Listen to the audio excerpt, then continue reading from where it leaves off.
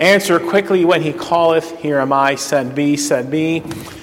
The basis of today's message is from the gospel just read to you from our St. John Lutheran School children, these words. And Jesus said to them, follow me, and I will make you fishers of men.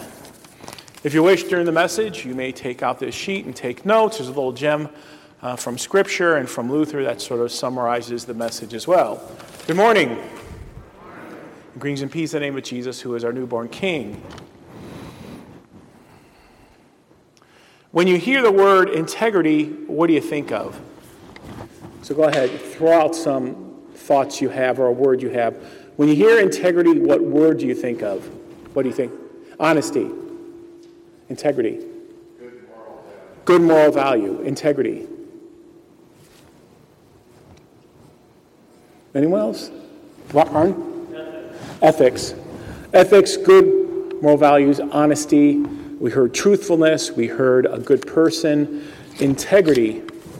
Now, sort of an odd story. A number of years ago, Promise Keepers was a men's ministry, and they'd have conferences around the nation, and one of my churches went to it, and they shared this story, and Promise Keepers were called Men of Integrity, and a man was checking into a hotel who was with Promise Keepers, and the female clerk was registering him, and looked at the T-shirt again. It said, Promise Keepers, Men of Integrity, and she goes, well, there's two words we don't see too often together, men and integrity. No offense. Okay, integrity. I think about this illustration, this story from Gandhi's sweet tooth.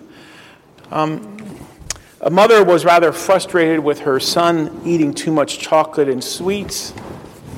Can we all relate to that?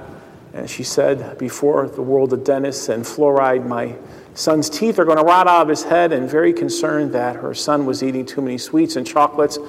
And she knew that Gandhi was a wise man. Did you know that Gandhi read the Sermon on the Mount, highly influenced by the Gospel of Matthew?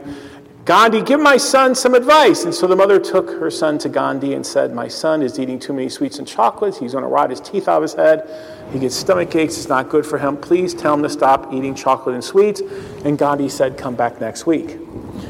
Same time, same place. And the next week, same time, same place. Sounds like a Batman show, never mind. Same time, same place. Gandhi said, you're here to talk about chocolates and sweets. And the mother said, yes, come back next week. And next week, same time and place, mother brought son back. And Gandhi said, please come back next week. I'm not ready. And the mother and son left. And same time and place, mother came back. And Gandhi said, I need another week. And in frustration, the mother somewhat left and came back. And the next week came back and said, I waited another week, all these weeks that I've said. And Gandhi said to her, I'm ready to talk to you and your son about chocolates and sweets. And he said, I didn't realize how long it would take me to stop eating chocolates and sweets. Okay? The point is, it's hard to tell someone not to do something if we're doing it at the same time. Integrity is that words and actions and words match up. For us, it's being Christ-like, and words and actions match up with each other. Integrity, words and works are one and the same. In 2013, in November, a tornado, an F4, went through Washington, Illinois. That's the city just east of the city I served in East Peoria. We had 5 members of our church who their homes were totally destroyed, and another 12 members who their homes were significantly damaged. And I was talking to an active member who lost his home, and you can see the tornado path there. There's 2 different shots, so I put that up there for you to see. And he said, the unique thing about the tornado is we heard it coming, we got in the basement, and my youngest daughter, she's an older teenager, and she was up in the shower, and we yelled, you have to come downstairs right now. And so she threw on her bathrobe and ran down to the steps, and I'd have to say within 10, 15 seconds later, the tornado came through and totally took off all the roof and the upper floor and did great damage. Kept half the house, half the kitchen was intact, half the kitchen wasn't intact. But what was unique, what they told me, is they said in our kitchen we have drawers in which we have a lot of family pictures. In our bedrooms we have pictures of our family, and we have drawers and we have places. And during the tornado, pictures from upstairs ended up in the kitchen drawer, and pictures from the drawers upstairs ended up upstairs in the drawers where they had the other pictures. True. And the wife shared that she lost her wedding ring, and it was sort of sad. It was on her dresser. And about a week later, a good friend of hers who lived in Pontiac, Illinois, about 50 miles north, sent her back her wedding ring after she heard the illustration of it. True story. But that was a story of integrity in the urgency that you need to come down now. You're in the shower. We can't wait. And the daughter immediately came. Integrity is words and actions fit together, an urgency of doing what I'm told. Integrity, words and actions meet with each other. I'm sure we're familiar with Shadrach, Meshach, and Abednego. The story of them, they refused to bow and to kneel to a pagan god. They were set up and they were to forfeit their lives. They showed integrity under fire and tribulation. They could have given in and broken the first commandment and betrayed their heart, but they said, we will not bow to any foreign or pagan gods. And they really paid for it. They were thrown into the fiery furnace, and there, I really love this picture, and there the Lord sent an angel, and his presence protected them. They are people of integrity, Shadrach, Meshach, and Abednego. Do you remember learning about them in Sunday school? Do you know who I'm referring to? Yes, I think some of you are shaking your head. They're people of integrity. The Gospel of Mark is a gospel of Mark is a gospel of integrity. Mark is not long-winded. His book is only 16 chapters long. And with urgency and with sharpness, he speaks his words of integrity, and he gets right to the point. He's a person of action. Some believe that his book was written for the Romans, who aren't concerned about lengthy speeches. They're concerned about what a person does. But Mark is a gospel of integrity and urgency. And so here he speaks of our Lord, because our Lord is a person of integrity, true man and true God. What Jesus says, he does. What he does, he says. He is pure, he is holy, and we can't separate Jesus' words from his actions or his actions from his words. Some people try to do that. You can't separate the two. His actions and his words are basically one.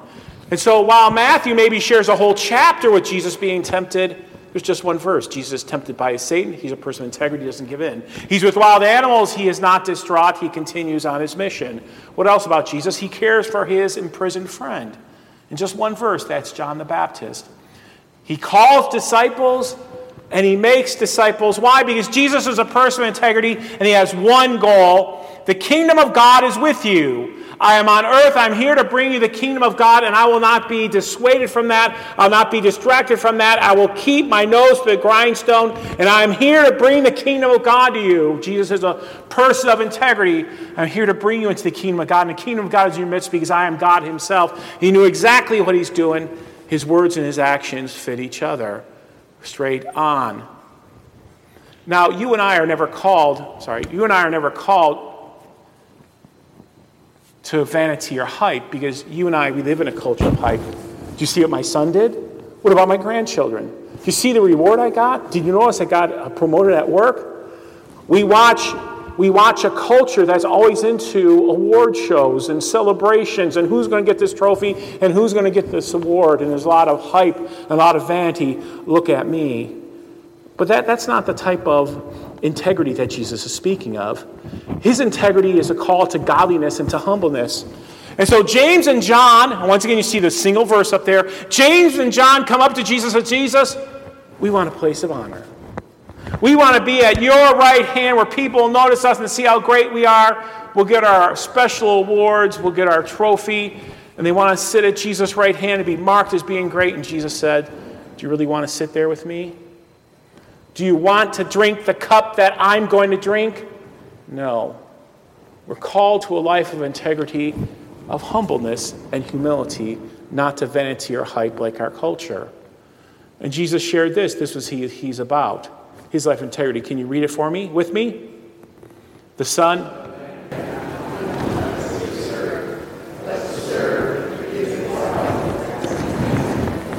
So whenever someone talks about hype or vanity, Jesus says we're here to serve. Don't worry about popularity.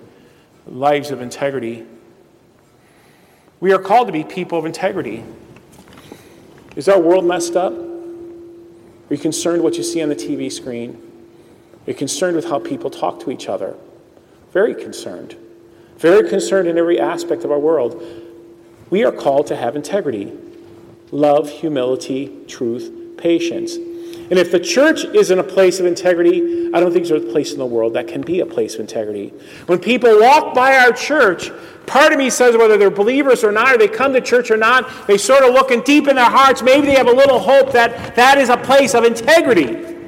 What they say they do, what they do they say, they're Christ-like. It's a joy, at least a small picture in my mind, when I drive into the church parking lot on Tuesdays and Thursdays and all the food is there for people to get, because people would say, well, they're called to love and they're here to love me. The church is a place of integrity. I think that's sometimes why we take a black eye. Someone said, I don't go to church if church is filled with hypocrites. And my response is, there's always room for one more. If you want to get away from hypocrites, go dig a big hole and sit in it, but you won't be very far from a hypocrite, because everybody's a what? A hypocrite. We're all hypocrites. We all fall short. We're all sinners here. Maybe our integrity is simply that our Lord calls us to repent and says, Lord, I'm a messed up sinner, forgive me. And that's probably the most integrity-filled thing we can say, be Christ-like. Jesus, forgive me, I'm a sinner. I had a professor at the SEM who once simply explained the difference between a non-Christian and a Christian. A non-Christian will blame everybody else, but a Christian will take responsibility and say, I'm a sinner. We are called to be a people of integrity, and God is still working on us. We're not perfect. We don't do what we say, we don't say what we do, but we are forgiven. We're called to be a people of integrity. And so, our first calling is personal into faith. For you and I, the Holy Spirit, by the power of His Word, calls us to hear and to believe. Repent and believe the good news. I don't come to church out of obligation. I don't come to church because this is where my family comes to. I don't come to church because I have to. I don't come to church to look a certain way. I don't come to church because this is what I've always done. I'm in God's house because I repented and believed by the power of Jesus Christ who called me. I'm here because I'm a sinner who Jesus Christ died for, and by Him I'm a saint. Our first calling is a calling of integrity. It's personal. Our second calling, even deeper, is public. It's a calling to missions, to serve others. And notice Scripture says, without delay, He called them and they left. Now, once again, Mark is brief. Mark is integrity. Mark is urgency. There might have been some time between the time they called them and they left. But either way, we're called. We're called to believe, and we're called to go and to do and to serve. That is our calling. We are made to be people of integrity.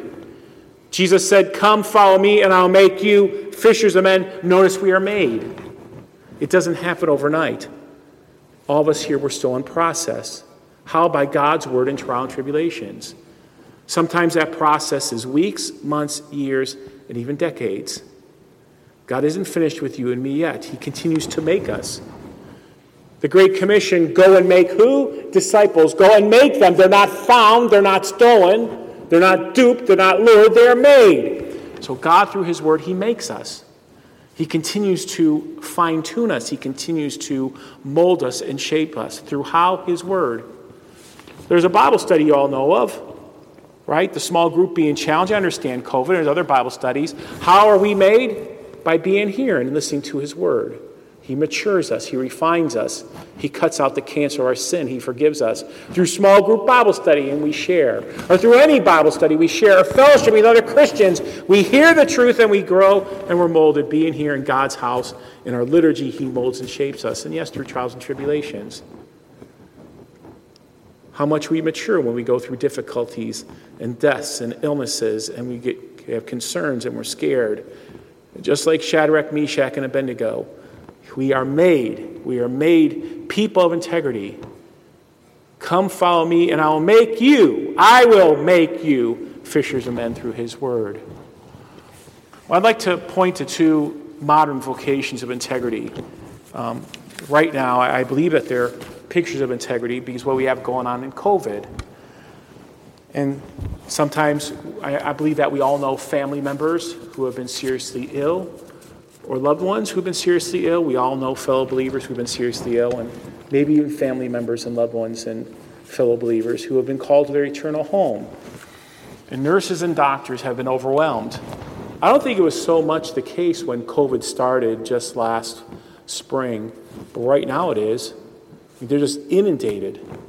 It's hard to get information because they're just overwhelmed. But yet they serve with integrity. I'm here to help bring healing, physical healing, the gift of science. Help heal them.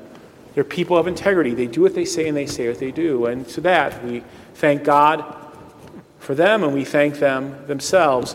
I'd like to share with you a poem that sort of captures some of the integrity that they're showing now. It's from a nurse. A nurse is a person who gives so completely, with touches to heal, always smiling so sweetly. There's no way to figure such value or worth. A nurse is like an angel that walks on earth. People of integrity and how we're blessed by that. Maybe loved ones, maybe you yourselves have been blessed by that. Just not COVID, but other diseases and other physical ailments. Nurses help make doctors' jobs possible. They do things doctors can't do or have the time to do. They allow the doctors to do what they're called to do. People of integrity. And the second profession there is those in the military. For 15 years, I drove by this sign going to church every Sunday morning, and the sign said this: if you can read this sign in English, thank a teacher. If you can read this sign, thank a teacher. If you can read this sign in English, thank a what? Thank a soldier. I'll say it again. If you read this sign, thank a teacher. You can read this sign in English, thank a soldier. They've given us our freedom. So I think about those in the military, lives of integrity, people who are willing to suffer and die, that we might have freedoms, including religious freedom, to be people of godly integrity. Now, do you know who Toby Keith is? Yeah, Toby Keith, he sings a rather cool song. And I'd like to read to you some of his words about that. I'm an American soldier. You can bet that I stand ready when the wolf growls at the door. Hey, I'm solid. Hey, I'm steady. Hey, I'm true down to the core. I always do my duty no matter what the price. I've counted up the cost. I know the sacrifice. When I don't want to die for you, but if dying's asked of me, I'll bear that cross in honor, because freedom don't come free. I'm an American soldier, an American. Beside my brothers and my sisters, I proudly take a stand. Sleep in peace tonight. I'm an American soldier. Just two vocations of integrity. Christ-like actions and words fit together. And so the question for you and me now is, you read this through me, we're called from God through Christ in the Holy Spirit with others and for others. A call from God through Christ in the Holy Spirit with others and for others. That's our calling. I think about my vocation. Well, what am I? Well, I'm a pastor and I'm a husband. I'm a father. I'm soon to be a grandfather any week now. What else am I? Well, I'm also a son. I'm a brother. I'm a cousin. I'm a citizen of Defiance. I'm a member of this church. I'm a citizen of Ohio. I'm a citizen of the United States. That's where God has called me to live a life of integrity. And many times I fail. Yeah, in Christ I'm forgiven. What list would you be? Would you be a mother, a grandmother, a citizen, an employee, a boss? Are you a soldier? Are you a nurse? Where has God put you? And that's where God puts us to live lives of integrity. Christ's life, words and actions meet, and when we fail, there's the cross. There's a baptism font. There's the Lord's Supper. He forgives and redeems us. Lives of integrity. A call from God through Christ and the Holy Spirit with others, for others. Integrity-filled call, thank God. Children of God, blessed with eternal life. So how about this for a closing thought? We just sung it, but I think it's worth repeating. Can you read it with me? Hark the voice of Jesus calling. Who will go and work today? Fields are white and harvests waiting. Who will bear the sheaves away? Loud and long the Master calls. Rich rewards he offers thee.